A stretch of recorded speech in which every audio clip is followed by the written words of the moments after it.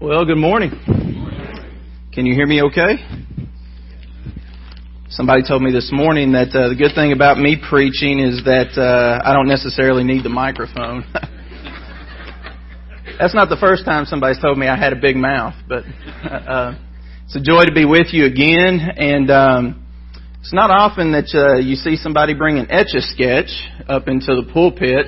I'll get to that in just a minute, but I wanted to start off just by asking you, how many people were here last week? Wasn't that a great worship service? Amen. Absolutely wonderful. I thank God for what He did. If you weren't here last week, it was nothing short of phenomenal in my estimation. We had, I think, over half the church come down to the altar at the conclusion of the sermon, and we prayed together, and I think the Lord really bound our hearts together last week, like many people had been praying for Him to do. And after the worship service concluded, I had several people come up to me and shake my hand, hug my neck, and we had a great time of fellowship after the sermon was preached. And I kid you not, it was during that time of greeting that the Lord laid this message on my heart. He just dropped in my heart the phrase, a clean slate.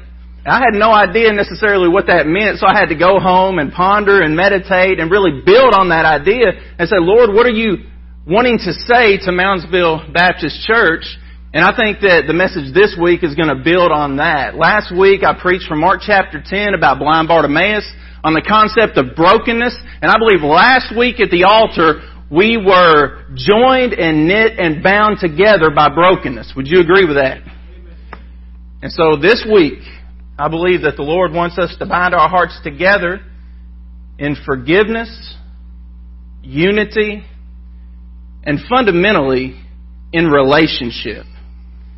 I want to conclude this morning's sermon in just a few minutes. I'll try not to keep you here longer than 2 or 3 hours.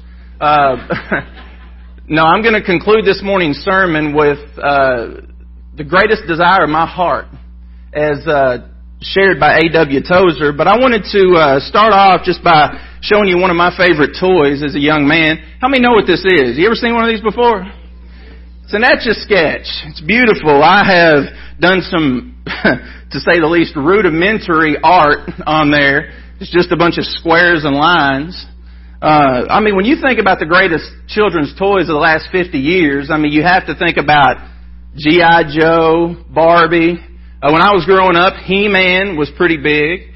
When I was a little kid, I had Hot Wheels also. Probably my favorite toy growing up was a wiffle ball and bat because I just knew I was going to play Major League Baseball for the Cincinnati Reds. But I think you've got to put Etch-a-Sketch up at the top of the list. And, the great thing about an Etch-a-Sketch is that you can draw pretty much anything you want if you have the coordination.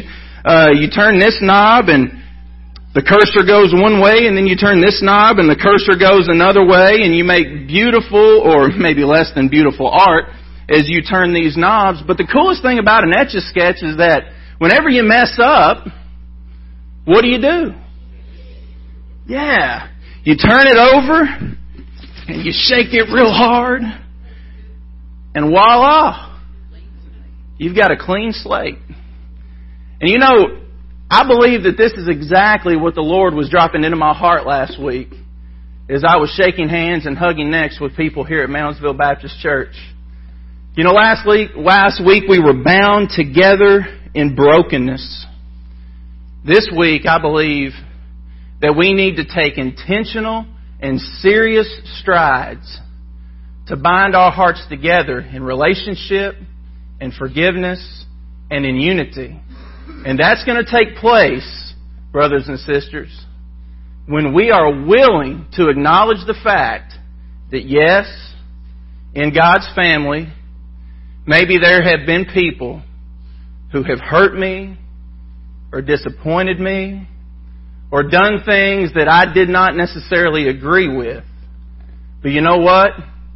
Just like every day when I wake up, the Bible says in Lamentations 3:23 or 24, every morning His mercies are fresh. Every morning God gives me a clean slate.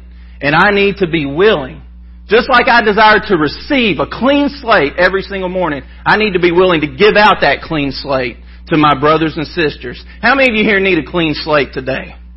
I need a clean slate. If you didn't raise your hand, you're fibbing. I'm going to tell you that up front. We all need a clean slate. Now, I'll never forget this. My hermeneutics professor in Bible college said one time he preached a sermon on Romans 3:23 that says, all have sinned and fall short of the glory of God. So when I point the finger at you and say, you're a dirty, rotten, filthy sinner, well, there's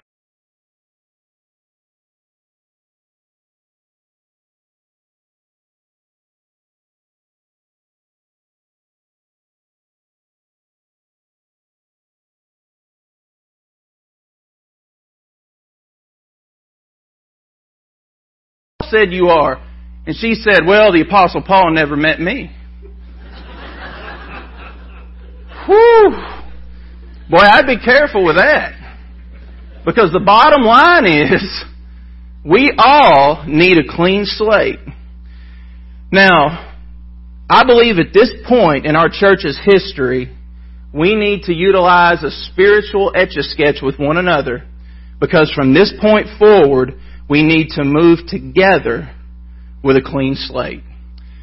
Now, folks, before we dive into the text this morning, I want to tell you that I have prayed for Moundsville Baptist Church to move forward with the supernatural love of God functioning as our spiritual superglue that holds everyone together.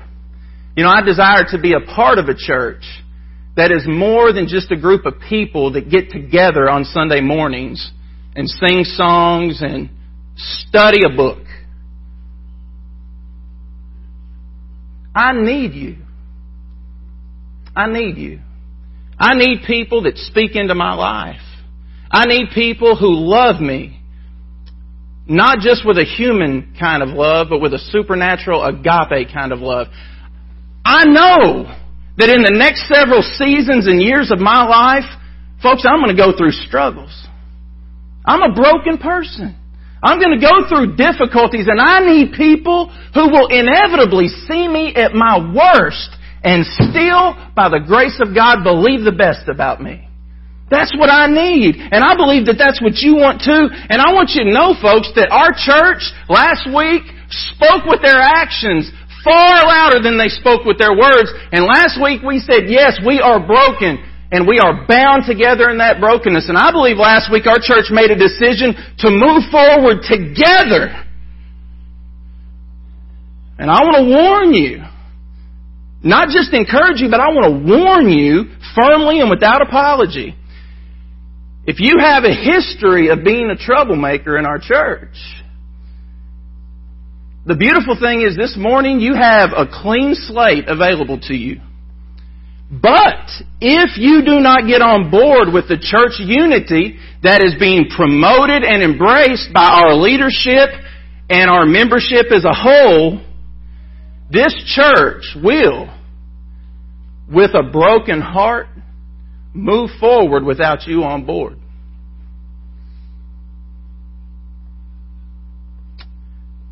We want everyone on board, but it's up to you to do your part.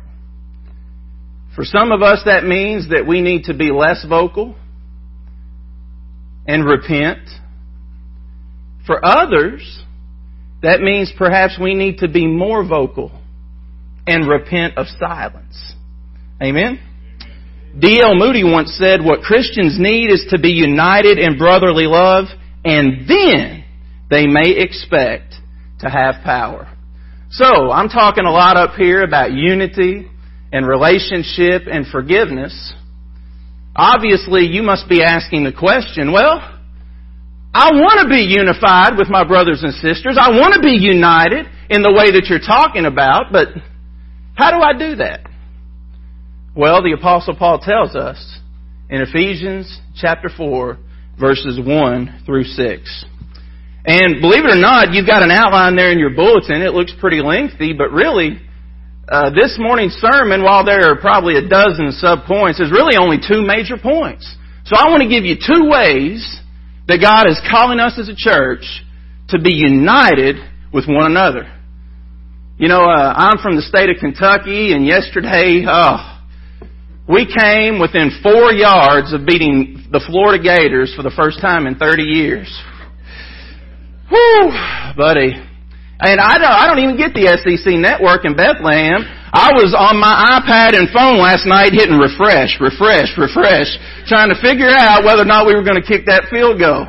But being from Kentucky, our state motto is real simple. We got it from Abraham Lincoln. United we stand, divided we fall. And I could have very easily titled this morning's sermon, United we stand. But I believe that the Etch-a-Sketch illustrates what we need to think about in our minds and hearts with a clean slate. So how do we give and receive a clean slate with our brothers and sisters and live together in unity? Well, the Apostle Paul first of all says in verses 1 and 2 to practice humility with one another. Now look what he says here in verses 1 and 2. He says, I, therefore, the prisoner of the Lord, beseech you to walk worthy of the calling which you were called, with all lowliness and gentleness, with long suffering, bearing with one another in love. Now, Paul is telling us here to practice humility with one another, and he gives us specifics. And the first thing he tells us about humility is that humility is a matter of balance. There in verse 1, he tells us to walk worthy of our callings. Now, in order to understand what Paul means by telling us to walk worthy, you really have to understand the entire book of Ephesians. Because if you were to take the book of Ephesians and to outline it, the book of Ephesians would be just like my sermon this morning. There's 2 main points, or 2 main sections. The first 3 chapters is all about doctrine. The last 3 chapters is all about duty. Paul spends the first 3 chapters telling us about our riches in Christ. He spends the last 3 chapters telling us about our responsibilities for Christ. And so, really, the first 3 chapters is truth. The last 3 chapters are application.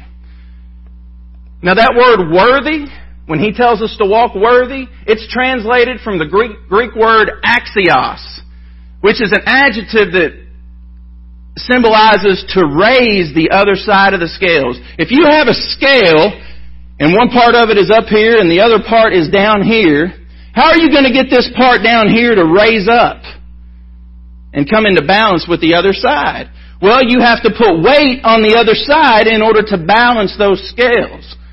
Well, what Paul is in essence telling us is that our practice needs to match our profession. In other words, he's saying, in light of all the truth that I've given you in the first 3 chapters, now I want to tell you how to live out that truth so that your practice matches your profession. And it's interesting because the very first thing that he emphasizes in how to live out our truth in Christ, our riches in Christ, is he tells us to practice humility with one another. And so humility is a matter of balance. Balancing our practice with our profession. And so that leads us inevitably to a specific question. Well, if I'm going to practice what I preach, how do I do that? And verse 2 shows us that humility is also a matter of behavior. And so Paul tells us how to treat one another.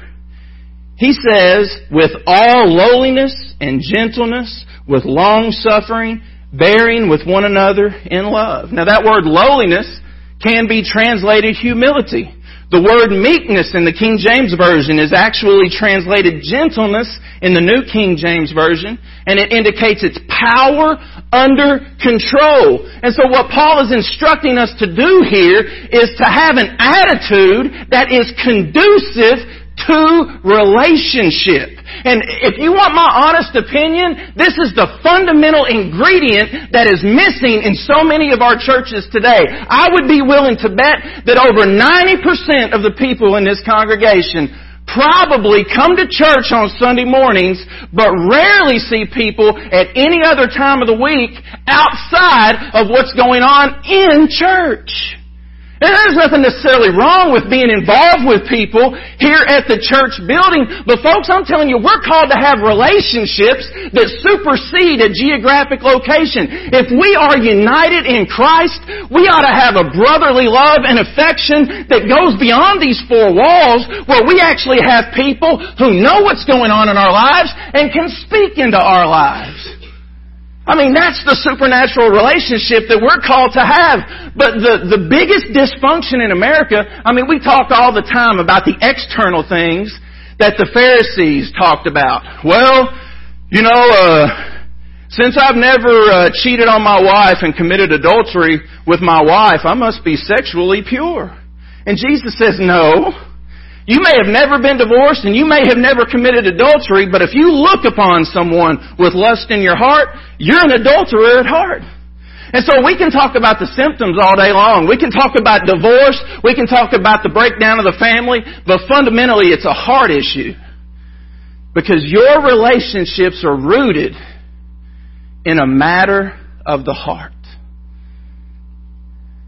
And so who are we in Christ?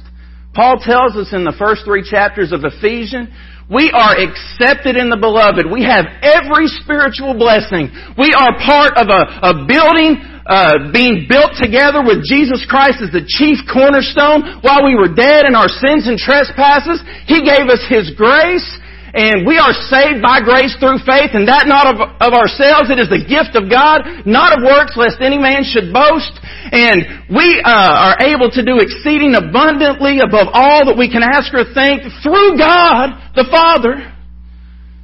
And He gives us all this truth.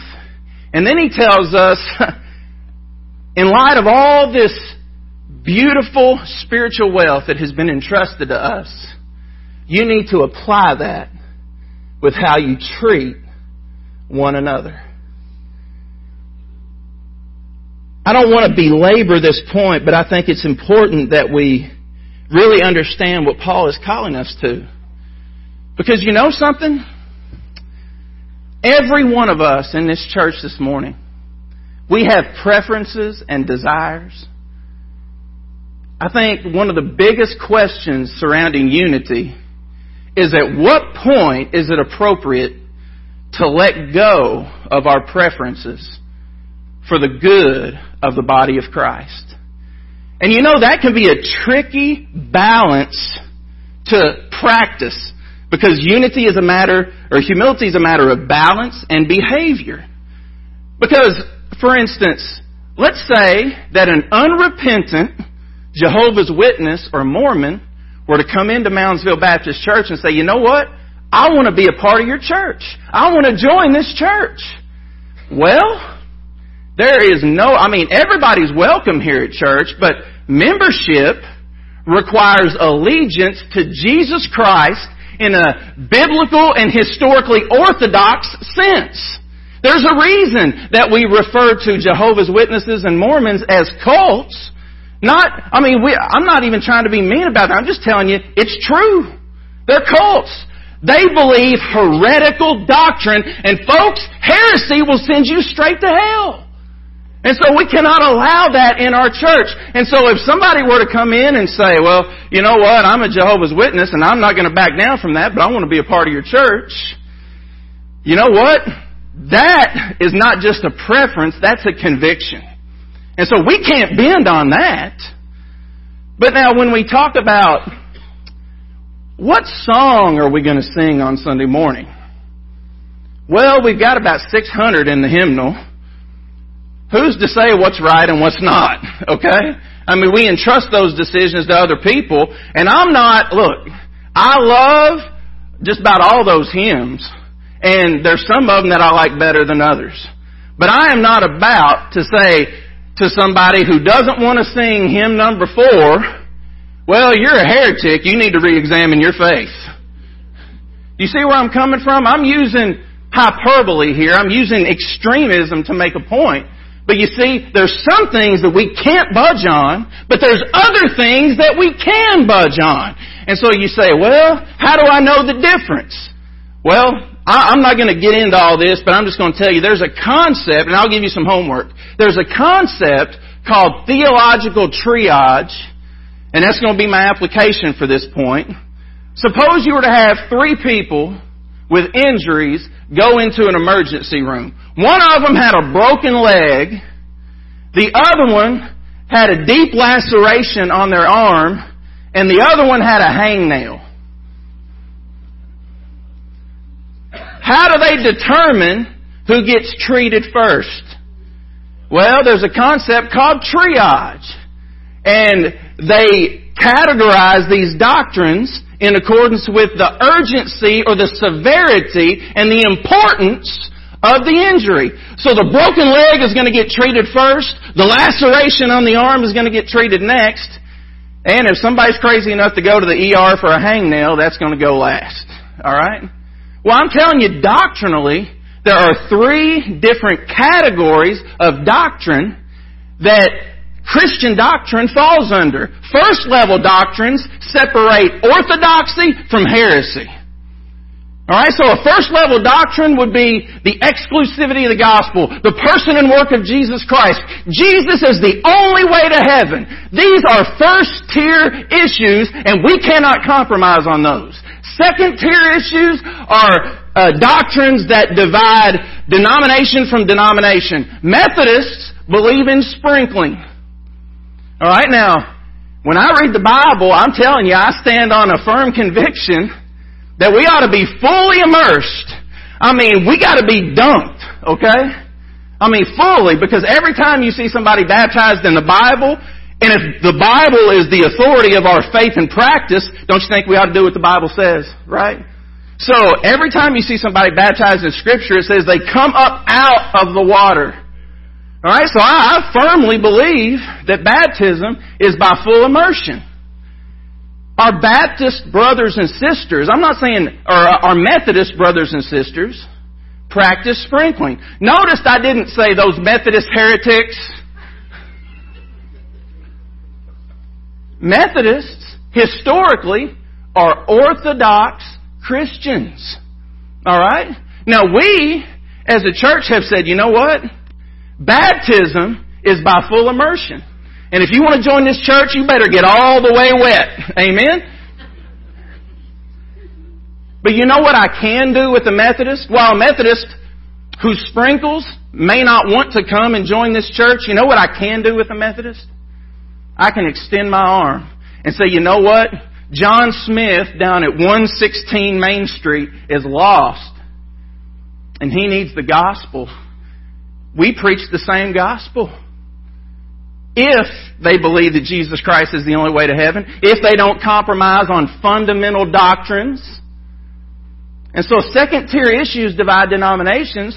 Third tier issues, like the hangnail, can separate people even in the same Sunday school class, and they can disagree or agree to disagree. You know what? There's a lot of pastors and churches within our association who believe in a premillennial, pre-tribulation rapture. And that's good. That's good. I happen to believe in I lean, I guess, toward a post-tribulational rapture. Why? Because I interpret Matthew 24 chronologically. Alright? Now here's the thing. No matter where you fall on the spectrum of the timing of the rapture, you can disagree on that and still go to heaven. In fact, you can disagree on that, I believe, and still be in the same Sunday school class.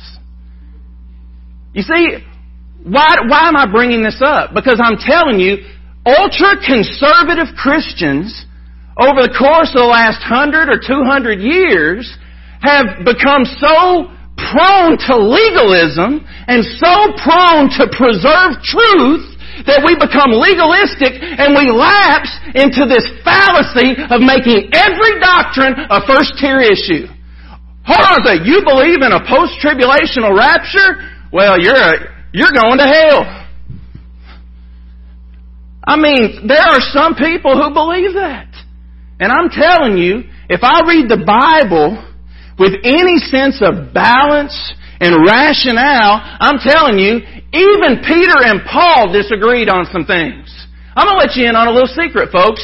No two people on planet Earth have the exact same theology across the board.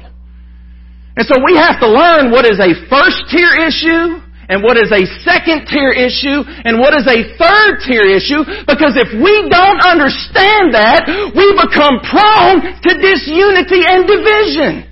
And it's not a secret that Paul opens up the book of Ephesians and spends 3 whole chapters talking about doctrine, because truth is fundamental. But when we misapply truth, we become vulnerable to the subtle deceptions of the devil. And so what I'm trying to do, I'm not trying to talk over your head. I'm trying to educate you here so that you understand, where do I draw the line? And you see, there's a fallacy here. If we think that every doctrine is a first-tier doctrine, we become prey for the devil to make us arrogant. I can show you in the Bible why full immersion is a biblical doctrine.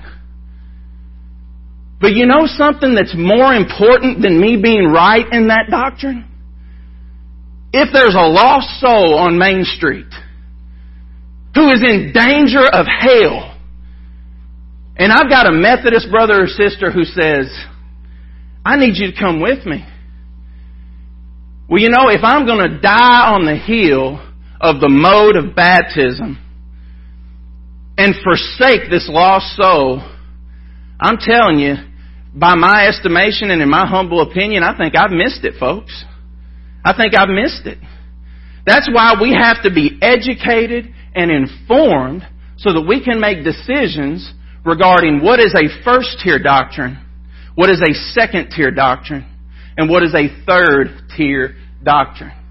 Do you understand where I'm coming from? And you see, if I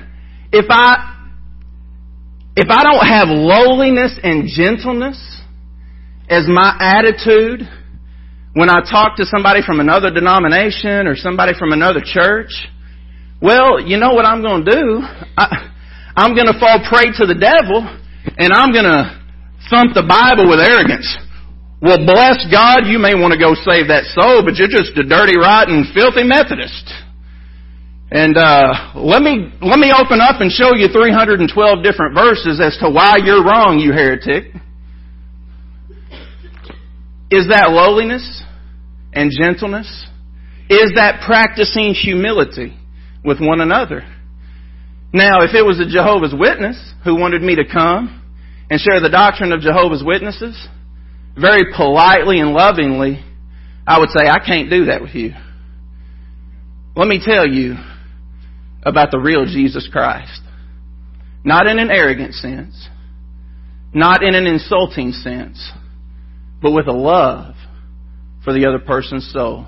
Do you understand the balance that I'm trying to strike here this morning? And I'm telling you, if we as a church do not strike that balance, we will be divided in disunity until we learn how to evaluate. What is the category of a specific doctrine?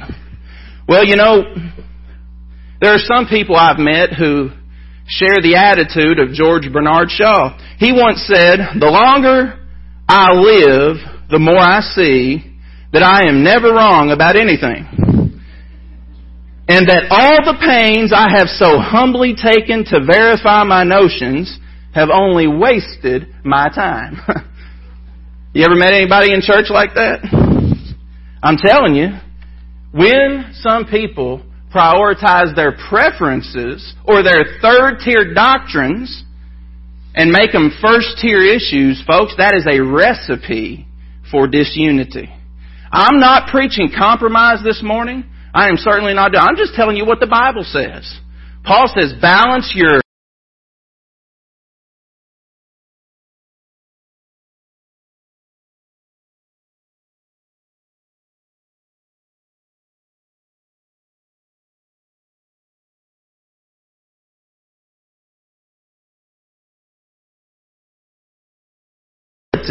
with one another. Is there anyone sitting in this church right now who has hurt you by applying their preferences as a first-tier doctrine? maybe you're here this morning and you have pushed your preferences on another member of this congregation. I want you to know that it is from my perspective, it's a reasonable mistake that we could all make. Wouldn't you agree? It absolutely is. And I thank God that there are some people who are so full of conviction that they're ready to stand on the truth. Misguided as they may be, making a third-tier doctrine, a first-tier doctrine. Thank God that we've got people in our congregation willing to stand on truth. Amen? But now, if God is convicting your heart and you have pushed your preferences inadvertently on somebody, now is the time to plead with God and the brothers and sisters that you love and say, "Oh, Lord, give me a clean slate. Brother or sister so-and-so, give me a clean slate. I've wronged you."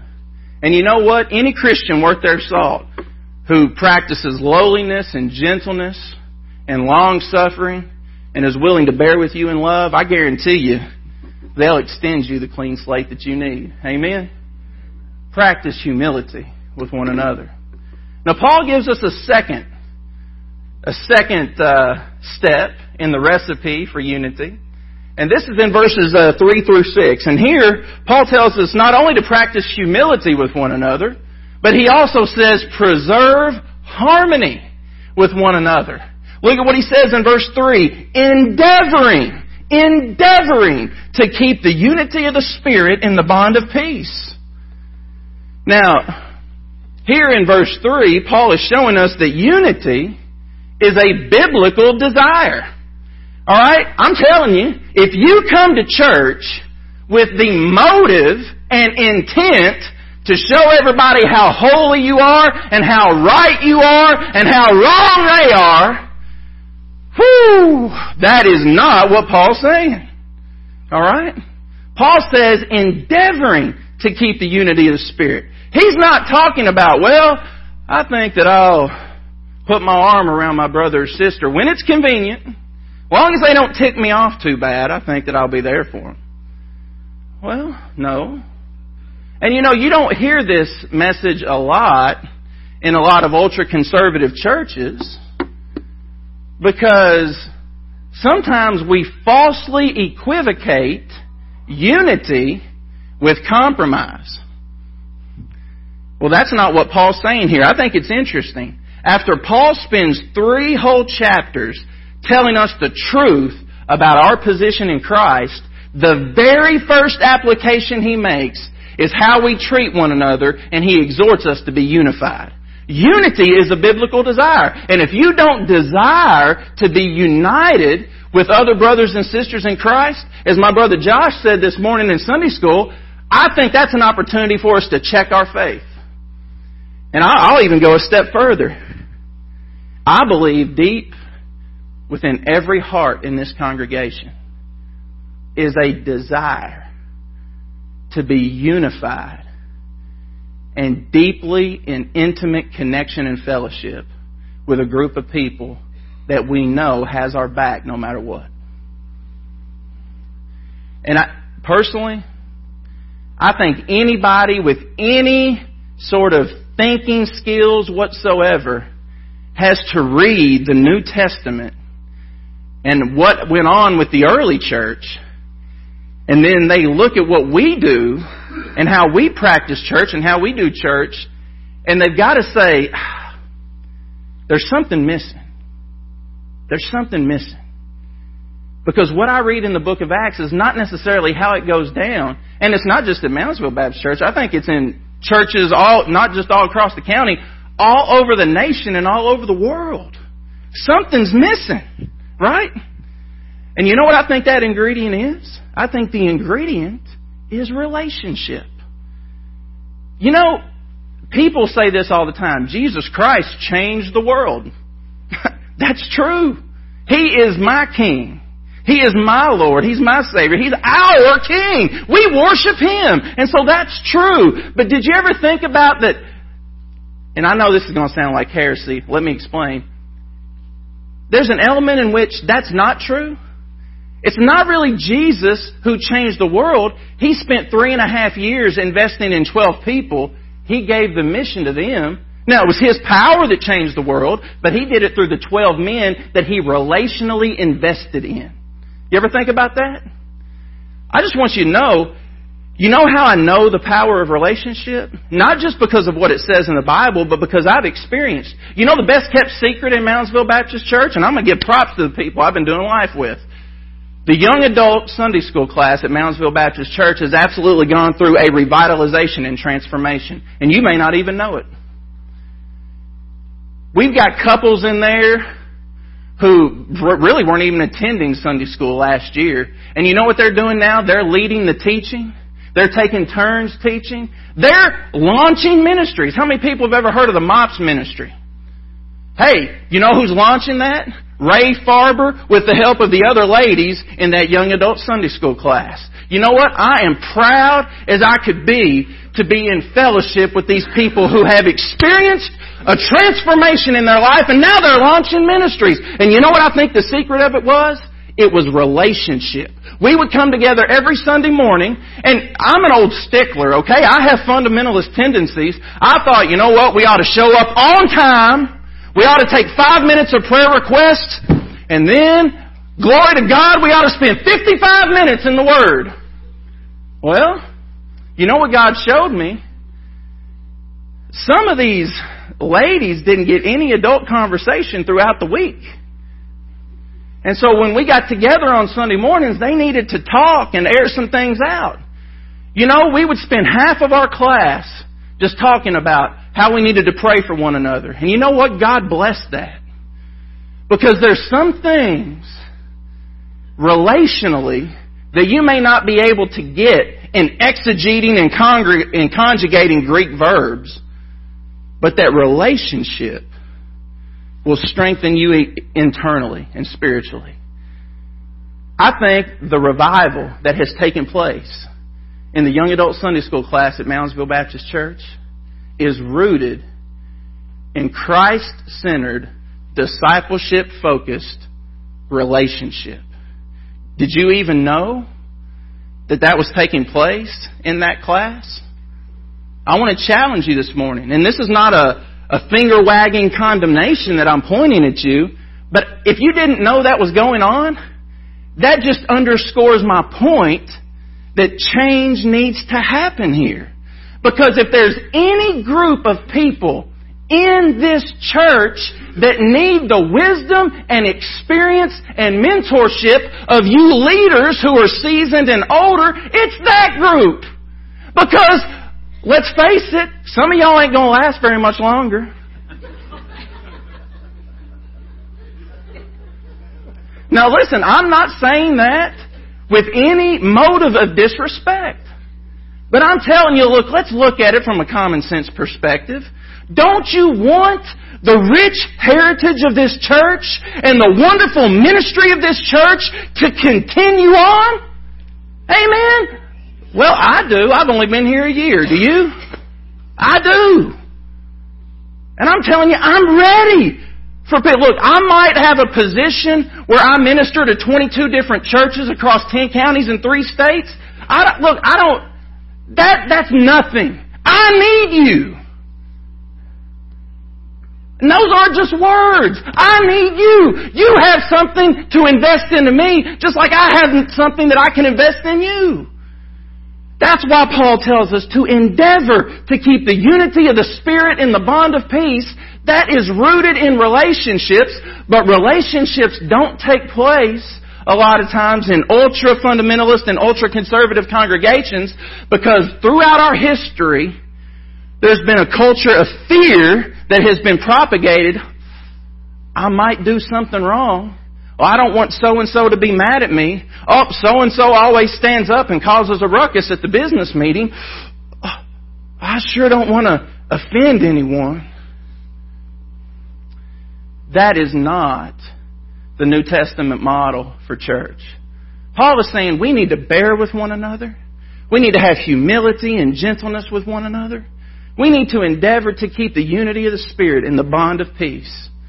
Not compromising truth. He spent 3 chapters talking about truth. I'm not talking about compromise, but I'm talking about relationally. Not allowing our bond to be broken. You hear what I'm saying? Unity is a biblical desire. But you know, Paul takes it one step further.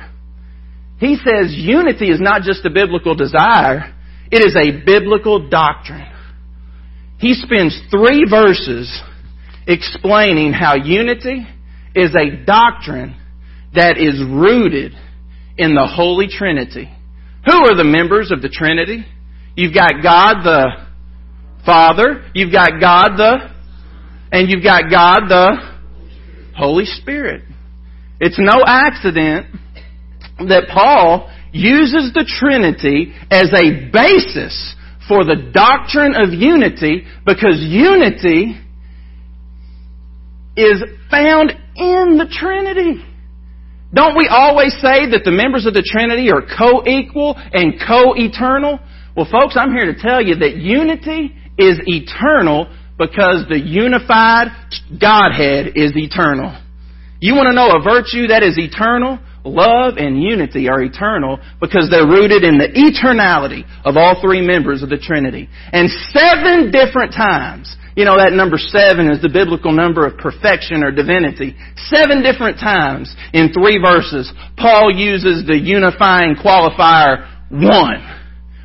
One Spirit, one body, one hope, one faith, one baptism, one Lord, one God and Father of all. 7 different times he uses the qualifier one, showing us that in the Godhead, unity is a biblical doctrine. And in doing so, he gives us 3 different doctrinal truths. He starts with the Holy Spirit, and then in verse 5 he moves up to the Son, and then in verse 6 he moves up to God the Father. Look in verse 4. Verse 4 we see that believers are a united community ordained by the Holy Spirit. Look at what he says in verse 4. He says, there is one body and one Spirit, just as you were called in one hope of your calling. So you see, we are united by the Holy Spirit. We're one body. We're all members of the same body. Now, some of you all might be a hand. Some of you all might be a foot. Some of y'all might be an armpit. I don't know. I'm just saying different people have different functions. But you know, all of the body is important. All of the body is important. And you know what? I wouldn't be able to stand up here preaching if one of my feet were gone. But how many weeks do we come here together and there's a member of the body missing and we don't even pay attention? You see, folks, it's all about relationship. If we care about the members of the body, we're not only going to notice when somebody's gone, we're going to hurt and we're going to grieve when somebody's gone. Amen? Is there anybody in this community that you can think of that maybe you haven't seen in a long while? We were talking about a couple in our Sunday school class this morning that we needed to pray for and continue to reach out to. You know what? They may be upset and hurt and mad about something. But you know what? They might stay away. You know what I'm going to do? I'm going to keep calling them. I'm going to keep inviting them out to dinner with me and Emily.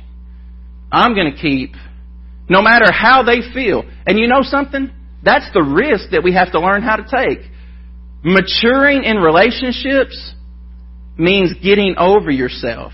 You reach out to somebody who's mad, you know what's going to happen? They might lash out at you. They might shout at you.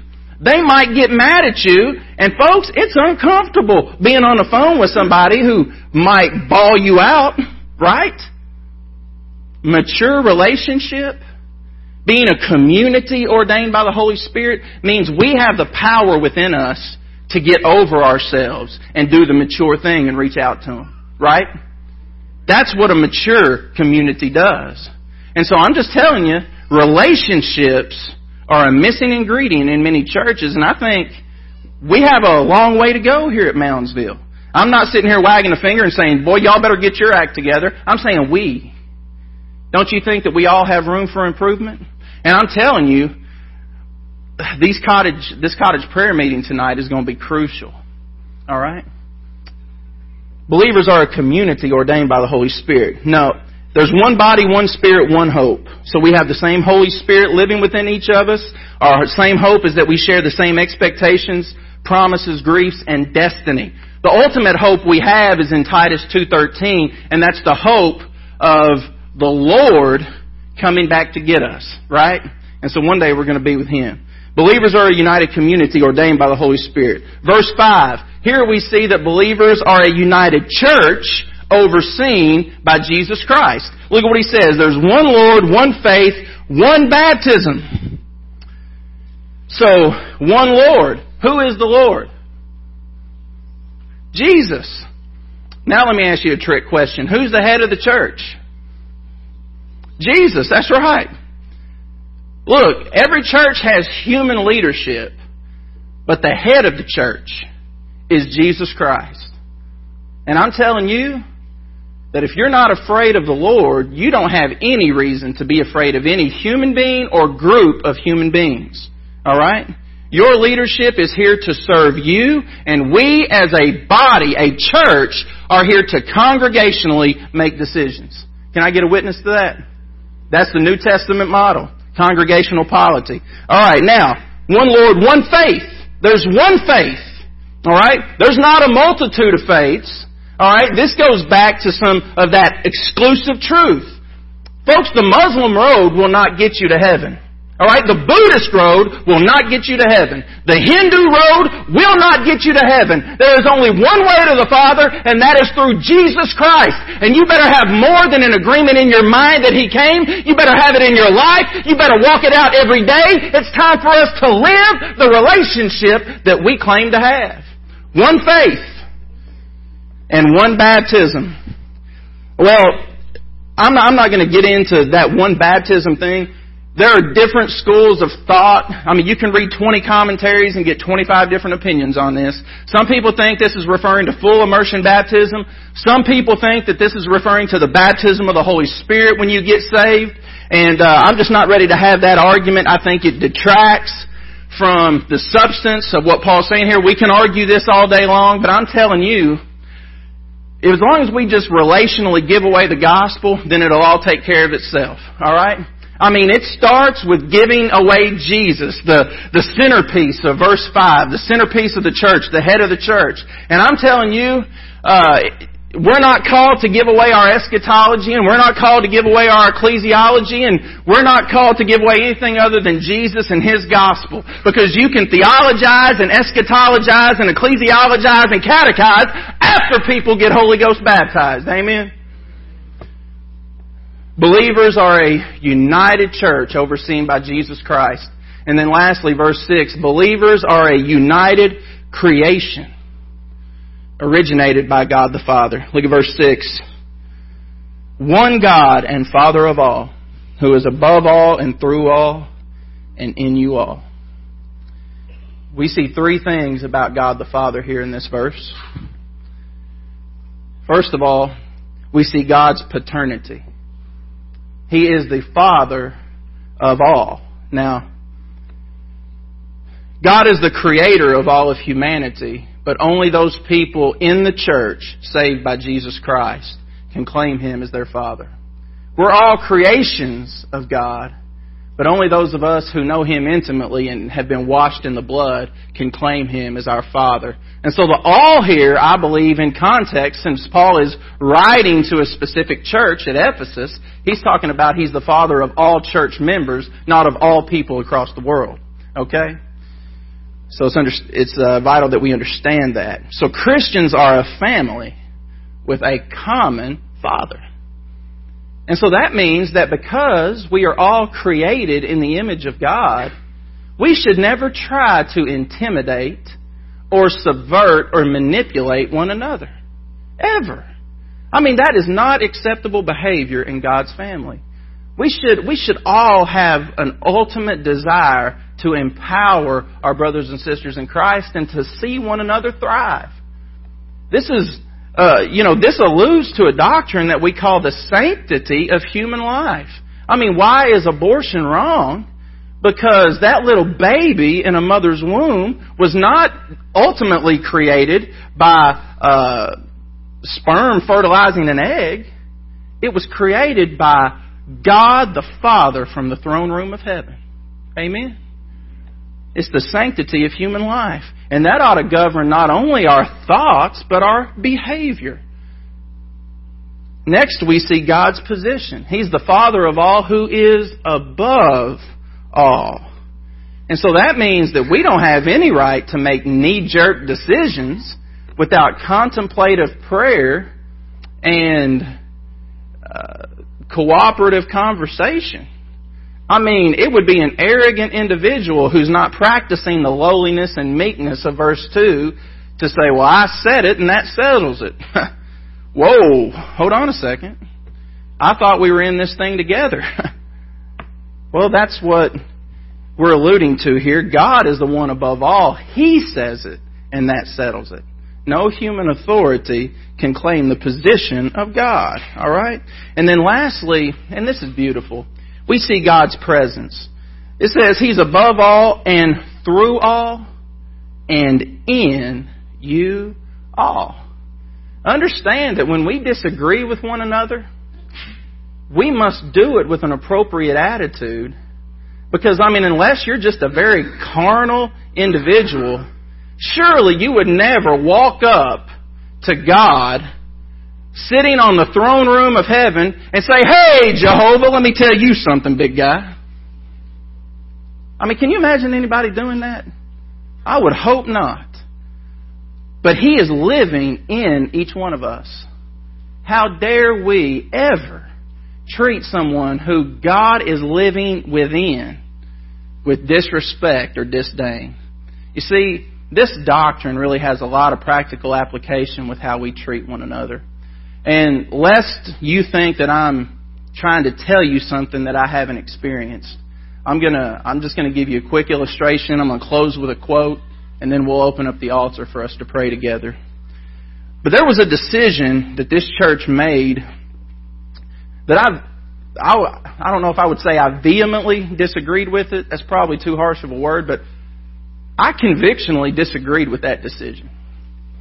And I don't want to rehash old wounds, but I'm just going to say that with almost $1 million in the bank and one of our staff members needing a raise, we voted against that. Now, I'm going to tell you this. I disagree with the church's decision on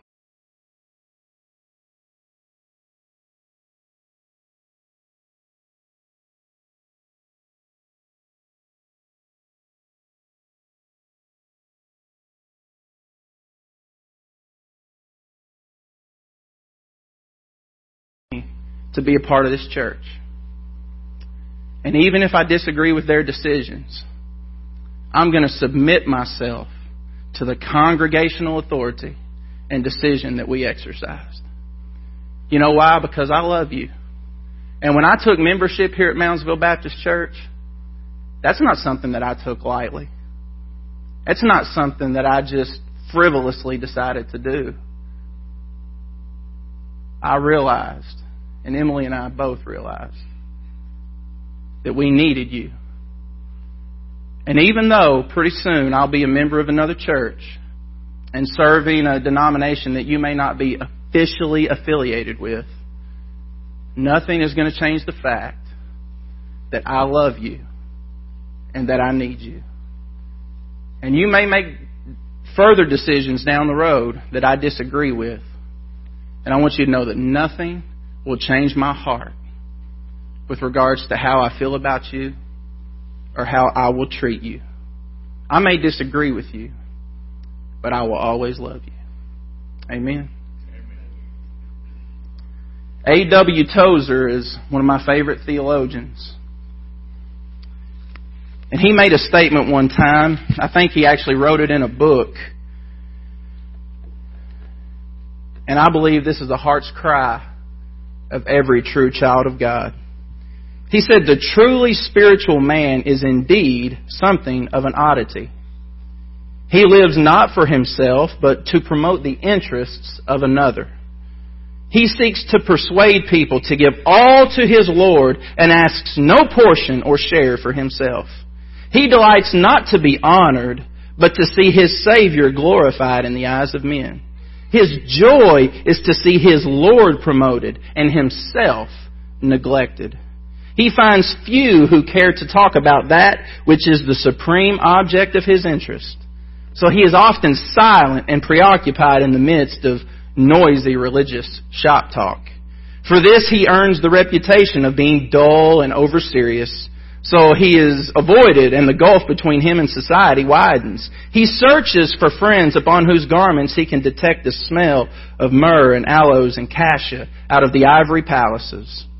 And, finding few or none, He, like Mary of old, keeps these things in His heart. There may be some of us here who really yearn to have our brothers and sisters share with them a rekindled passion for the person and glory of Jesus Christ.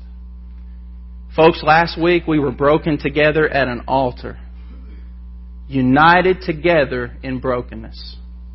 And you know, for us to share the same interests of promoting the person, work, and glory of Jesus Christ together, we've got to get about the business of having relationship with one another. Not just seeing each other on Sunday mornings and saying, "Hi, how are you doing, Brother XYZ, Sister XYZ?" But actually having genuine, deep, intimate fellowship with one another. And that means that if there's somebody here who has hurt you, today, now is the time to get it right. Because God desires the glory of Jesus Christ be revealed by giving one another a clean slate. Amen. Let's stand together this morning.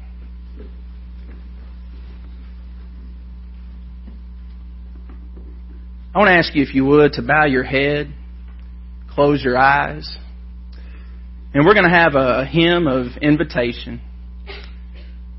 And this morning, if there's anything that the Holy Spirit has stirred your heart about, I want to give you a chance to respond to His leading. Now, if you're here and you realize that you have never become a part of this community because you have never asked Jesus Christ to forgive your sins, and you've never repented of your sins in light of His offer of grace, now is the day of salvation. But for many of us here who belong to the kingdom of God, there are rifts in relationships that God is calling us to deal with. That means that some of us will need to do something very uncomfortable and very difficult. That means coming and tapping a brother or sister on the shoulder and saying, "I need to get some things right with you." I promise you, anybody led by the Spirit of God will not rebuff that advance. And so this morning, if God is dealing with you to go tap that person on the shoulder, I want to invite you to be obedient.